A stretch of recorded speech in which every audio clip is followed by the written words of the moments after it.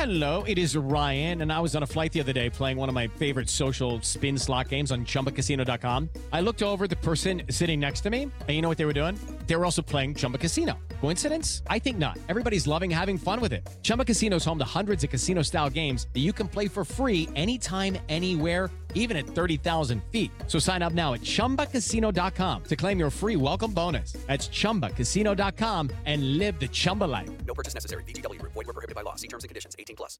You are listening to the Next Best Picture podcast, and this is our review of Late Night. She was the first female late-night talk show host on a major network, winning 43 Emmy Awards. Ladies and gentlemen, Catherine Newberry.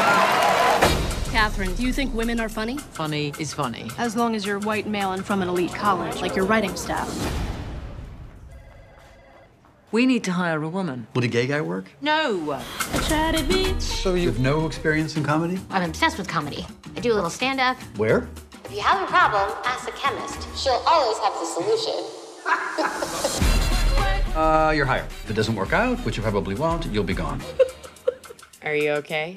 I'm so happy. I feel sick. I came to tell you this year is your last. What? Who are you? I'm a new writer. The new female writer. Yeah, I can see that, Brad. Think about why the show is bad. She's coming back! Don't push me. And come up with ways to fix it. The headline of my analysis is complacency. I'll tell you what doesn't work. A newcomer coming in and giving me her assessment of my comic persona.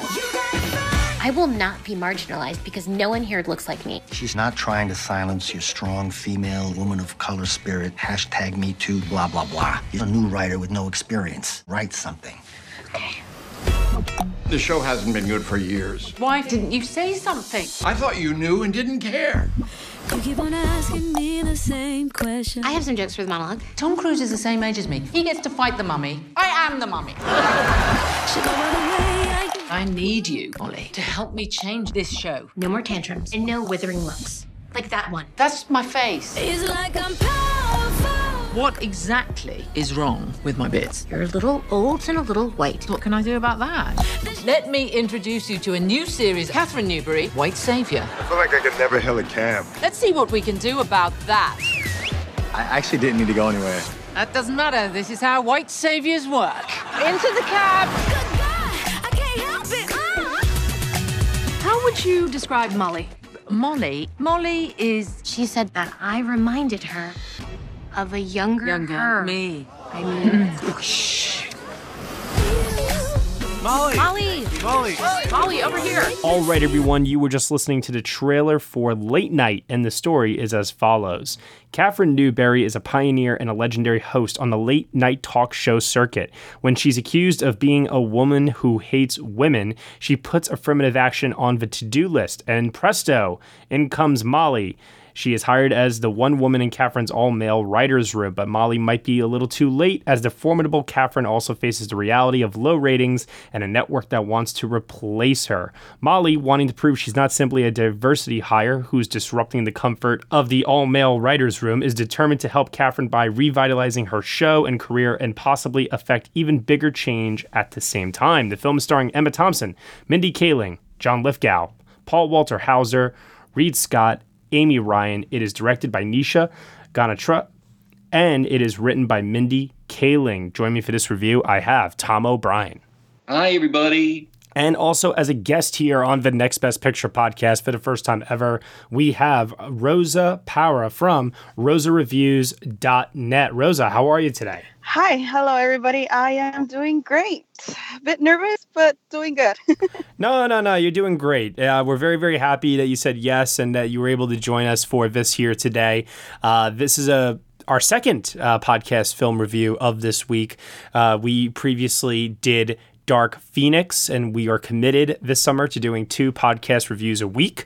So Late Night is currently in limited release. It will be released in wide release later on this week. So for those of us that have been fortunate enough to see it already, in my case, 2 times. I saw it earlier this year at Sundance, where I absolutely loved it, and I just saw it for a second time again recently. But what about you two? Let's start off with you first. Rosa, you are the guest here. What did you ultimately think of Late Night? I watched this film on Saturday night over at the ArcLight in Hollywood. I really enjoyed this film. I really liked it a lot. I really enjoyed the story.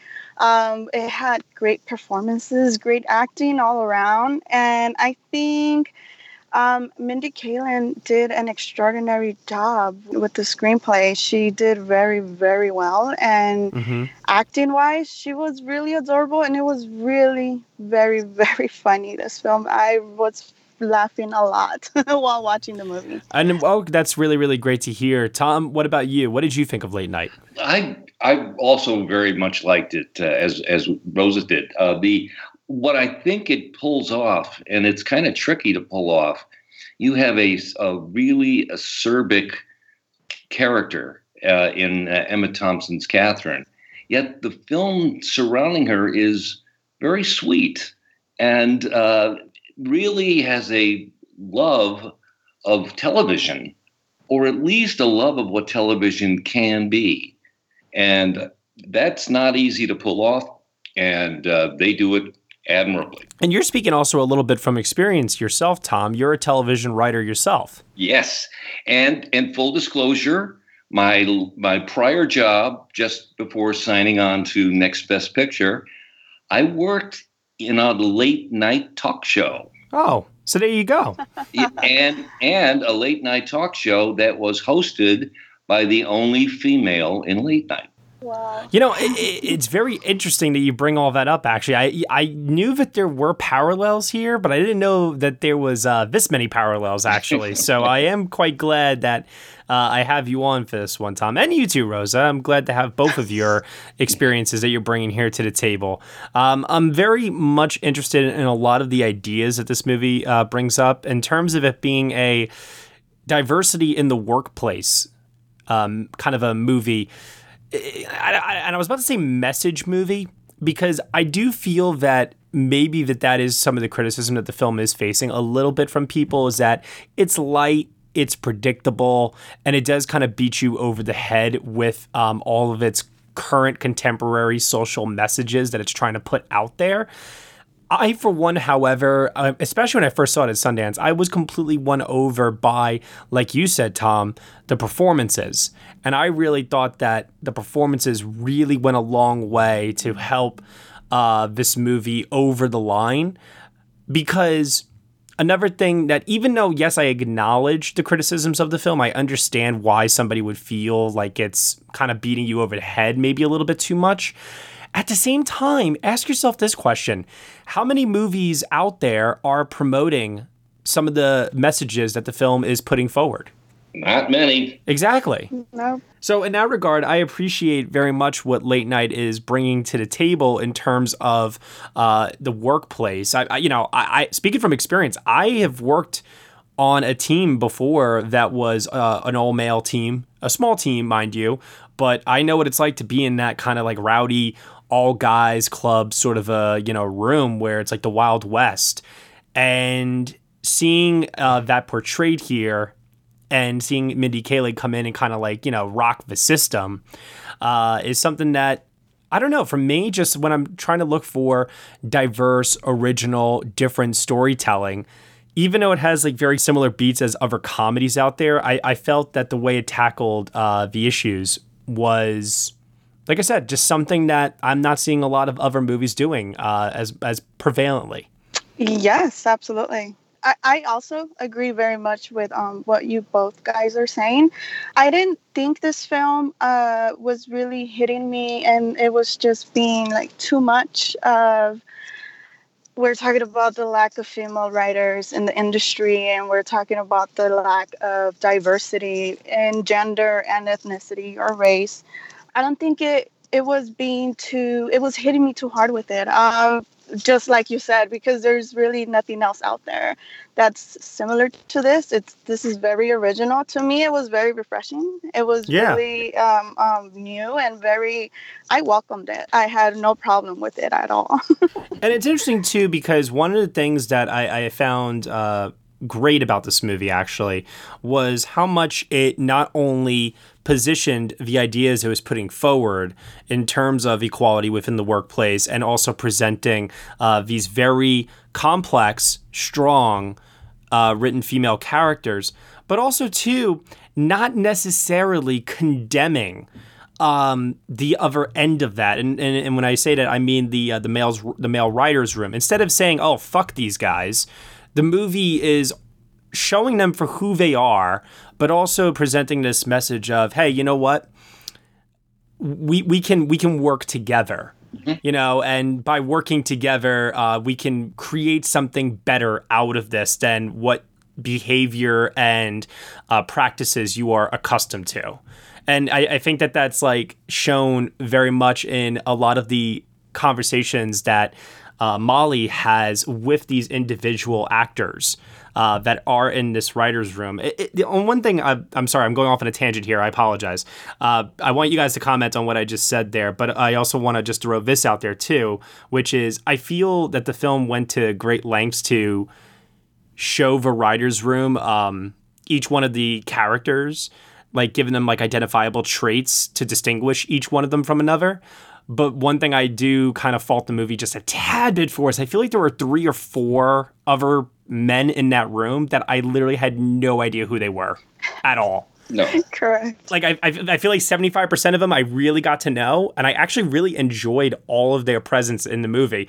But then there's like, especially at the end of the film, when she refers to all of them by, and her, Emma Thompson, by their real names, I was like, wait, who are those people at the end of the room there? I was like, I don't know who they are. It wouldn't have killed them to give each of those other guys a moment, at least. Yeah. Yeah. I didn't even remember the numbers they were given at the beginning of the movie. Imagine if it was like Reservoir Dogs, you're Mr. Blue, you're Mr. Blonde. Now, I can't say for sure that a regular writer's room is like the one we see in Late Night, because I was not in the writer's room in my experiences. I was always locked outside, but that thing is just tight. You cannot get into the writer's room if you're not a writer. But it does have a feeling of that kind of camaraderie that guys have that Mindy Kaling's Molly disrupts at the moment, but these guys are developed enough so that they can welcome her eventually when they see that actually she does have some good ideas. Exactly. And, you know, like I said, on the flip side of that, I keep coming back to this one scene where I hope I'm getting the actor right here. Nope, I'm definitely not. I don't remember which actor it was that plays him, but there's a scene where one of the writers, the more senior writers, goes up to Mindy Kaling, who's crying underneath her desk, and he just tells her straight up, you know, that she needs to suck it up and she needs to like get over it. And it's not so much like, hey, I'm talking down to you because you're a woman. No, if you want to be seen as an equal, you gotta do what you were hired to do. Right. Impress her. Do the job, you know? And I actually like that the film was more balanced in that sort of a way, where these guys weren't demonized necessarily. And she also wasn't made to be a pushover either. She was resilient, and she actually comes out of this movie looking, I think, the best of all in her final scene with Catherine, where she holds all of the power. Completely. Yes. There are no villains in that writer's room. Well, what about Hugh Dancy? He's Hugh Dancy. How could he be bad? I love that they're just like referring to him as like, oh, he's so handsome. And it's like, yeah, it's Hugh Dancy. But even Amy Ryan's network executive, who's set up to be a villain, it turns out she's okay. Yeah, you know, and like I said, there are many examples of this throughout the movie where, for example, Reed Scott, who plays Tom, he's the monologue writer, as he wants everybody to know multiple times throughout the movie. Of course. He is set up at first to be, I would say, an antagonist to Molly. Yes. And they even have this one banter back and forth, like in a hallway together, where I mean, they're just trading insults. And, you say to yourself, I know the movie's going to eventually get to a point where they're going to be, okay with each other and they're going to have established trust and everything.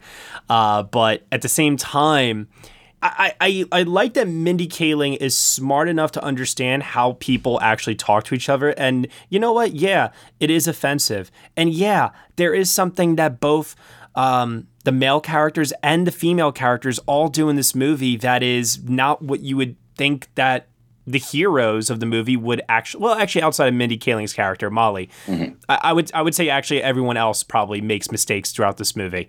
Molly, maybe Molly does. I don't know. But either way, what I'm getting at here is that the characters they're imperfect. They're imperfect, but nobody's outwardly evil. And I really appreciate that because I feel that that's a necessary component of understanding other humans, and having empathy.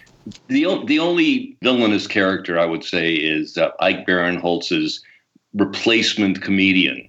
Yeah, what did we think of his inclusion in this? Well, I could see Catherine believing that if this guy replaces her, everything that she has achieved over the last many, many, many years will be forgotten. And he is such an asshole. The actor's very good in it, but it does give. He does provide Catherine with the motivation to fight for her job. Yeah, because he's just such a terrible alternative. Yes. Because one thing I also like that Mindy Kaling gives to the character of Catherine Newberry is that she exudes excellence and dignity, and she is really committed to her moral values, which is a great thing to give to a character because in the third act of the movie, that kind of gets stripped away. And once again, it's another example of Mindy's writing to show that, hey, as perfect as we want our characters, our stories, our own lives to be, there's going to always be imperfections. There's always going to be mistakes. There's always going to be some form of injustice. And it's all about how we handle those when we're presented with them in the moment that separates us from good people and bad people. Okay, I may be in the minority in this, but this is like one of the things I wasn't the biggest fan of. I understand the perhaps Mindy, just like you said, she didn't want all her characters to be perfect. I get it, and perhaps this was the opportunity she had to bring up an issue that that's always happened. That's always, I can't even properly say it without spoiling it.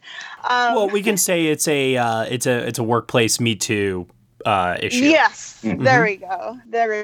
And perhaps that's why she included that in there to address it and see how she would act and react and what she would do about it.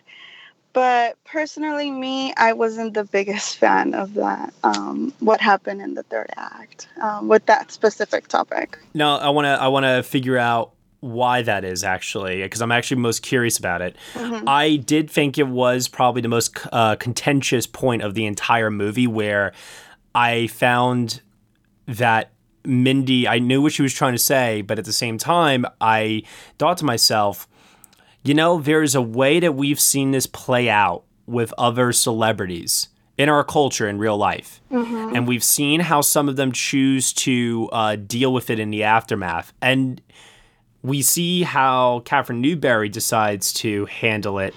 And this, I hope, is not a spoiler alert, but everything turns out okay. Right? Yeah. And we're just as an audience expected to kind of go along with it.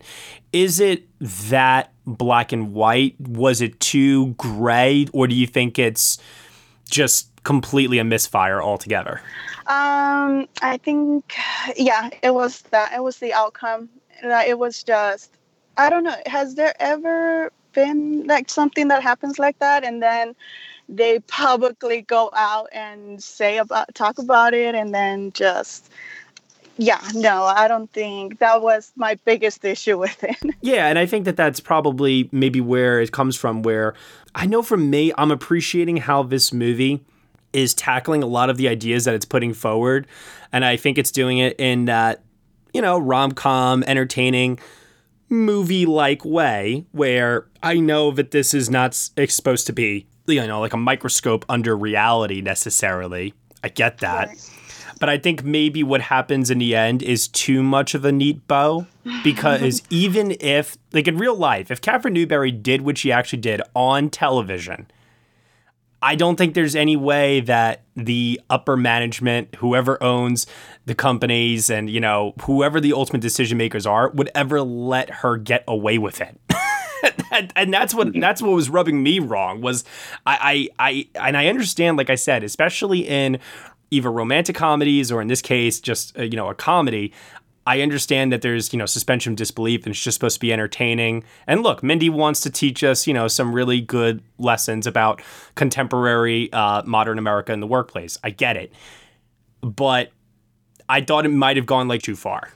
Yeah, I think the reality of keeping a proper corporate image, particularly if the Catherine Newberry show is on a broadcast network, which I seem to think it would be. It just had that kind of big budget feeling for a talk show.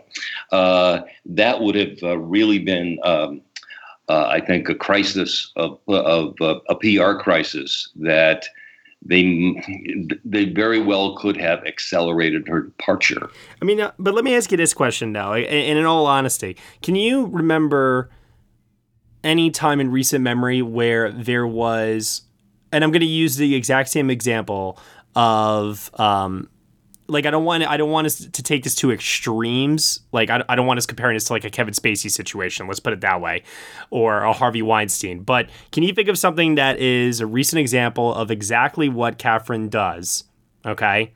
And did a celebrity actually publicly come out and then choose to handle it the way that she did? Because in my experience, from what I've always seen, it was always the other option. Yes. The other option that she's being suggested to do by the network, by everybody else in her life. And I've never seen the alternative, unless if you can think of a situation. I personally can't, because it's very much an issue also about power. Mm-hmm. And Catherine has the power. It's rare that we've seen a woman in that position. Usually she is the victim. But Catherine is the one that holds all the cards, just like all of the men that have gotten into Me Too situations. So I can't think of a single time this has happened. In that sense, I thought the film was a bit of a TV fantasy, because we'd like to think it could happen. But in reality, I can't think of an instance. Yeah. I don't know, Rosa, is that where it lost you with, the believability factor, or was it more of the principle? No, the believability. I just didn't believe it. Yeah. I get it. I get it. Who I think is the hidden MVP of this movie, because rightfully Mindy Kaling will be singled out for her writing, and Emma Thompson will be rightfully singled out for her leading performance, which I think ranks as one of her best, actually, if you ask me. Yeah. But you know who I think is the hidden MVP of this movie? Who's that? John Lithgow. Yes. I was hoping you'd say him. He has these wonderful, quiet, tender moments where in a very few short scenes, I really believed his marriage with Catherine so much. And what's funny is that for a large portion of it, he's mostly on the sidelines, cheering her on, giving her support. And, it's a very simple performance and character that, he's not in the movie that much. But every time that he is on screen with Emma Thompson, those scenes reveal so much about Catherine's personality and we find out so much about the history of like their marriage through their conversations that I just found those scenes to be very affecting. That when you get to the end of the film, I have to say the film was close. It was super close to getting me emotionally choked up. To be honest, I also got choked up because I'm gonna get a little personal here, but I can definitely relate to what happened here as I've gone through it myself. Oh, I'm sorry. So when John Lithgow is saying everything he's saying, and the same thing has been said to me. So I just brought back a lot of memories, and yeah, it was just pure nostalgia, and I did cry during that scene. And I think it's not only the memories, but the acting all overall. It hit me harder just because it was very well acted, yes. Yeah, and speaking of it being well acted, I did make mention before that I think that this is one of Emma Thompson's best performances. I've heard a lot of people compare it to Meryl Streep in The Devil Wears Prada. And I'm not so sure if that's exactly a fair comparison to make necessarily. What did you all think of her performance in this? Because I actually, and this might be a spoiler alert for our conversation later on, I genuinely think that she could contend maybe for awards consideration later with this. I think she could too. I'm just curious whether the studio is going to try and split them up and do Mindy Kaling lead and Emma Thompson supporting, but that would be such category fraud. They're both co-leads. Yeah, I think so. Yeah. We spend an equal amount of time with both of them. Emma Thompson has scenes on her own, as we said, with John Lithgow. Mindy Kaling has scenes with the other male writers on the writing staff. Yeah. So, yeah, I don't see how you could call one supporting. No, and I think Emma Thompson has the scenes. Yeah. Oscar scenes that can work. What I really liked about her scenes with Lithgow is, I mean, the two of them are such pros. You really felt like this couple loves each other and that they've been together for a while. And they seem to almost be able to finish each other's sentences. Yeah. No, there was an established history there that read very, very true.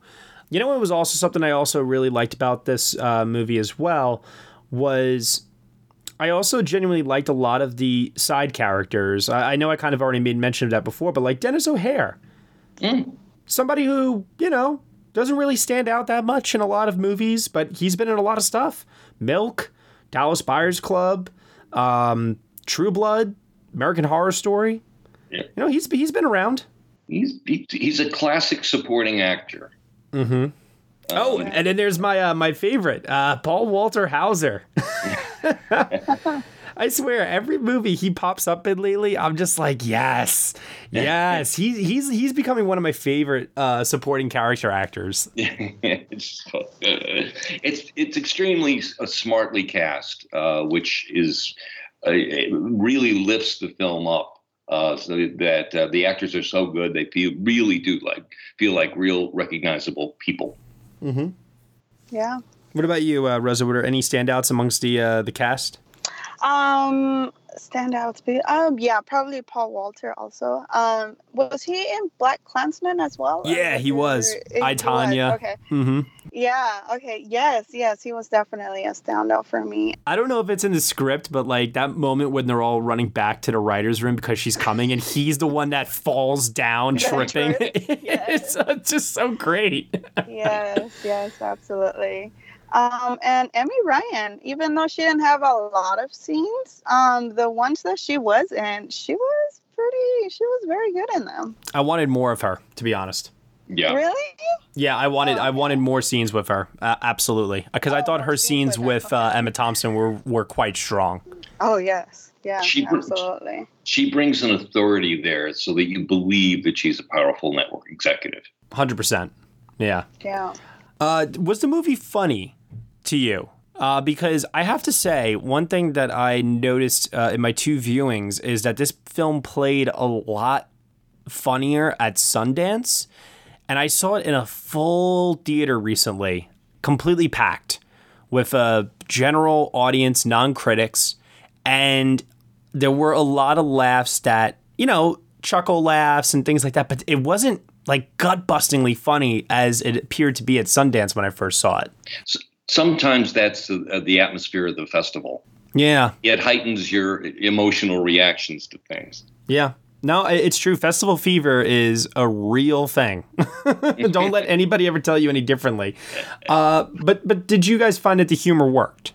I did very much. And I was kind of looking at it in a different way because I was looking for, now, do they get this detail right and that detail right? Because I've experienced the real thing myself. Oh, so you've had sit-downs with Seth Meyers. Oh, maybe not that. But I did do the show I worked on was Chelsea Handler's show. Oh, wow. And we were set up to be antagonists because I was her censor. I remember you telling me this. You were the one with your finger on the button. And yes. telling Chelsea Handler that she can't tell a joke. But eventually we came to an understanding and it ended very, very well. But in some ways, I could see her being as terrifying to her office staff as Catherine is in this film. Mm. What did you think there, Rosa, in terms of the comedy, the humor? Did it work for you? Did you feel if it was trying too hard? Was it just, the right level for you? Yeah. To me, it was funny. It wasn't laughing out loud. I didn't come out with a stomach ache or anything from laughing too much. But no, there was a lot of chuckles. The screening I was in also was quite full. I actually watched it at the Dome, so it was a pretty big screening.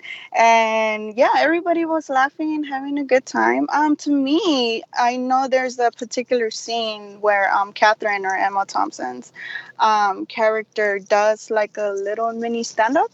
That very much worked for me. It worked a lot. It worked a little better than Mindy Kaling's scene. But overall, yeah, the humor definitely worked with me. Yeah, I think for me, it wasn't so much the humor. I think it was just more so the witty timing of the writing, some of the banter. There's a lot of really good shutdown lines that Mindy Kaling has against a lot of people that I really, really got a kick out of. Whenever anyone tries to call her a diversity hire or something like that, she just is... She's just so quick, she is quick to come in with a very good firecracking reply that just immediately shuts down the conversation. You're just like, boom, you go, girl. I suspect it'll be the humor that will help the film play with audiences. Yeah, I hope so. Because to be honest, even if this is, like I said earlier at the top of the podcast, even if you think it's a little light, a little predictable, maybe a little too heavy-handed, whatever it might be, you can't deny that this is a film that a lot of people should see at least. Maybe for us, because we are very well aware of a lot of the issues that are being brought up. Think about a lot of ignorant people out there who are, they're not aware, or it just hasn't fully registered for them, or whatever it might be. This movie could be a real eye-opener for a lot of people. Yeah, I mean, there may be people who assume that if a woman is the host of a show, then their writer's room or their staff is filled with diversity. And it's rarely the case. Right. Yeah. And then, of course, we get to the final shot I think it's the final shot of the film, right? The tracking shot that shows the office at the end of the movie. Yeah. Yeah.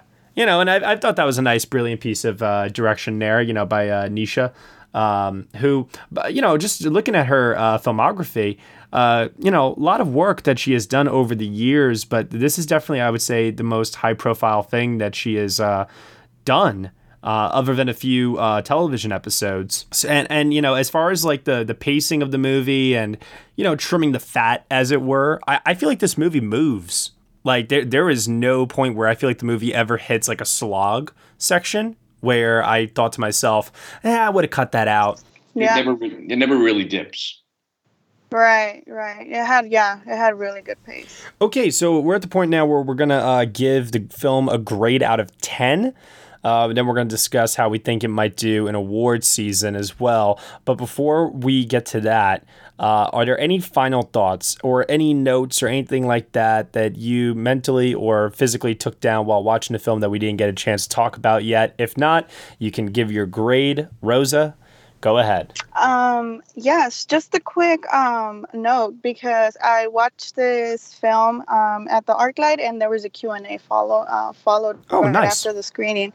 Yeah, it had Mindy Kaling and Nisha and a couple of the cast members. And something that really caught my attention was that when Mindy was writing the screenplay for this film, she was writing it with Emma Thompson on her mind. She wanted her to be in this film. She wanted her to be Catherine, and apparently it worked very, very well for her, and she did a really, really good job in this. Apparently Emma Thompson is Mindy Kaling's favorite actress, so she that's why she always she had Emma Thompson in mind while doing the screenplay. When I did my review in my blog, I gave this film an 8.5 out of 10. I normally rate films based on rewatchability and how much I enjoyed the film, if it kept my attention or not. And for me, an 8.5 is a really good film. It's really good. I might watch it perhaps once or twice again in the theater. But is it my favorite film of the year? No. But it's definitely a really good time in the theaters. I won't hold this against you because we don't do 0.5s around here. So okay. No. I won't hold it against you because, it's your first time on the show. Okay. I personally don't like 0.5s. I make people choose between it. Stick with the 8.5. All right. Because I think that's a solid number. And I like your reasoning behind it as well. The rewatchability factor is definitely high on this one, I would argue. So, yes. Really, really cool. Tom, what about you? No 0.5s now.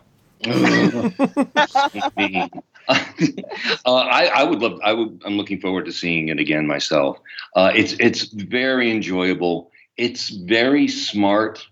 I would have given it an 8, but I may be dropping it to a 7 because I wish there was just a little more edge to it, because I think this could have been a really great film about television. And it's a little bit on the soft side in terms of some of the real problems they're mentioned, but it just could have been a little bit better. So I'm going to hold it 7. So it's not network or broadcast news is what you're saying?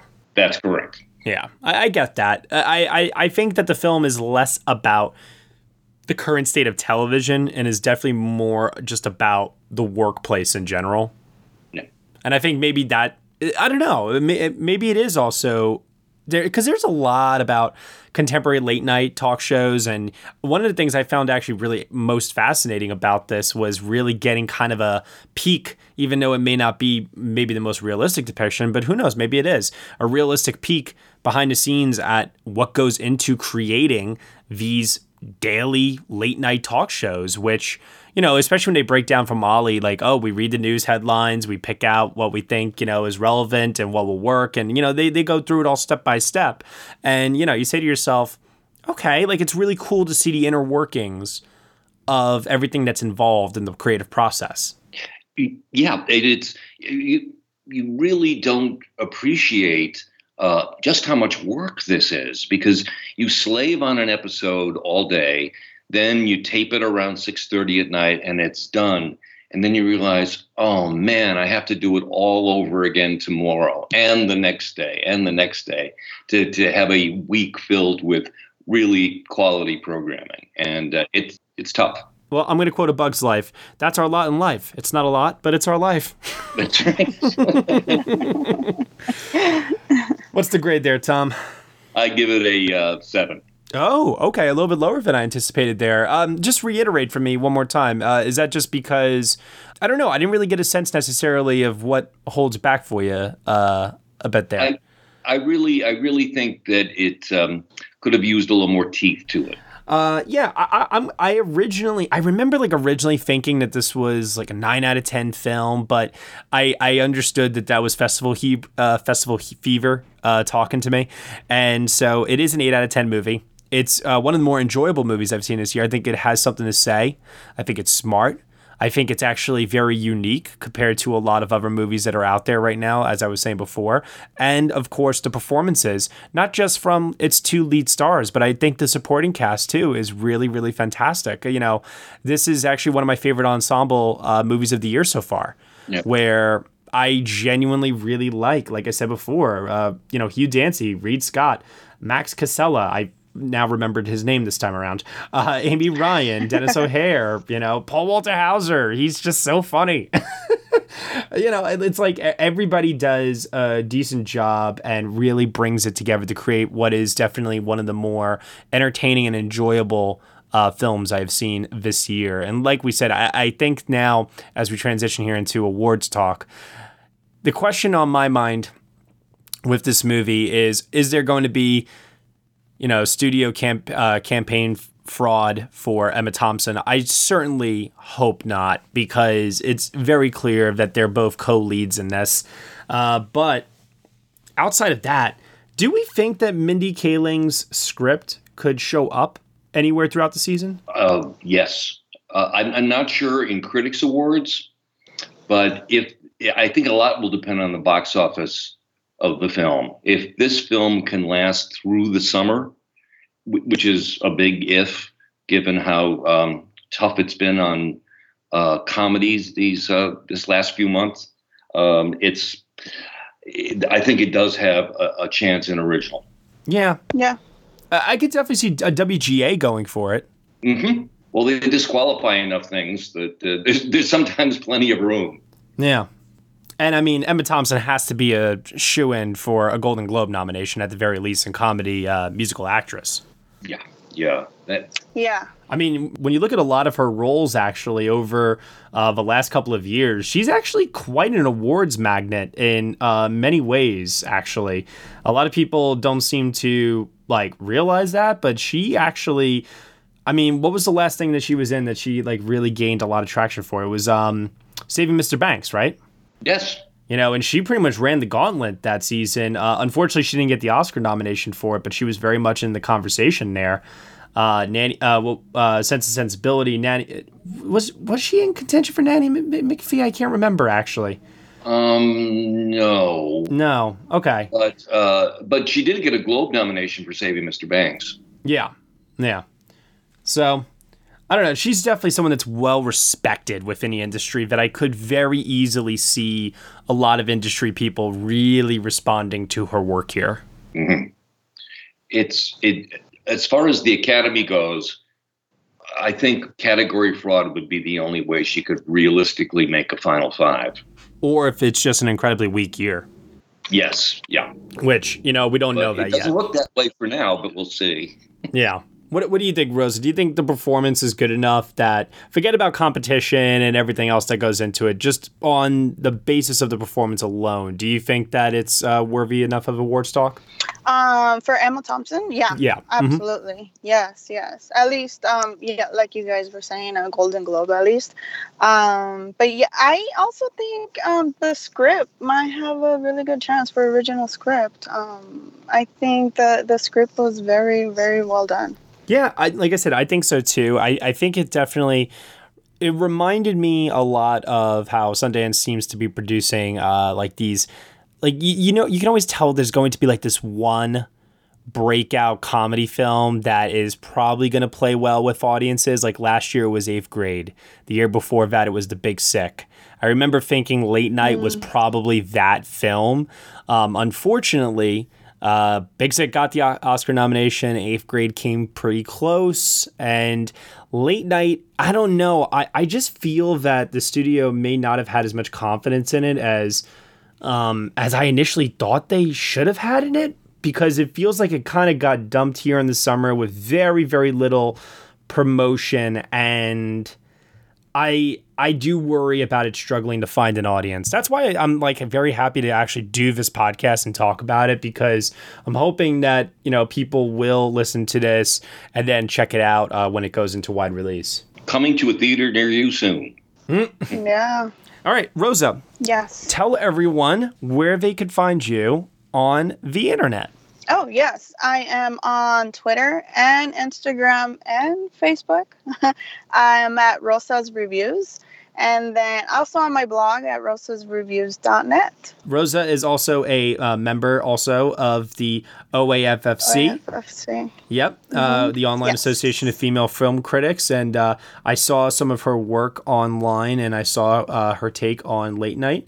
Asked her to come on here, and I'm really, really happy that I did. And Rosa, I'm very happy to have you on the show for the first time. Hope we can have you back. Oh my God, I would be honored to be back here. Thank you so much for inviting me, and oh my God, I'm very grateful for this opportunity. No problem. Thank you so much. And Tom, where can they find you on the internet? You can find me on Twitter at Thomas E. O'Brien. And you can find me at Next Best Picture. Thank you so much, everyone, for listening to our review of Late Night here on the Next Best Picture podcast. You can subscribe to us on iTunes, SoundCloud, Google Play, Stitcher, TuneIn, Player FM, Acast, CastBox, and also newly on Spotify. Be sure to leave us a review on Apple Podcasts. Let us know what you think of the show. Rate us 5 stars. Leave us a comment. It helps for people to discover the podcast. If you like what you're listening to and you want more people to listen, leave that comment, leave that rating, and then if you're feeling very generous, head on over to Patreon. For $1 minimum a month, you can get some exclusive podcast content from us. Thank you so much for listening, as always, and we shall see you all next time.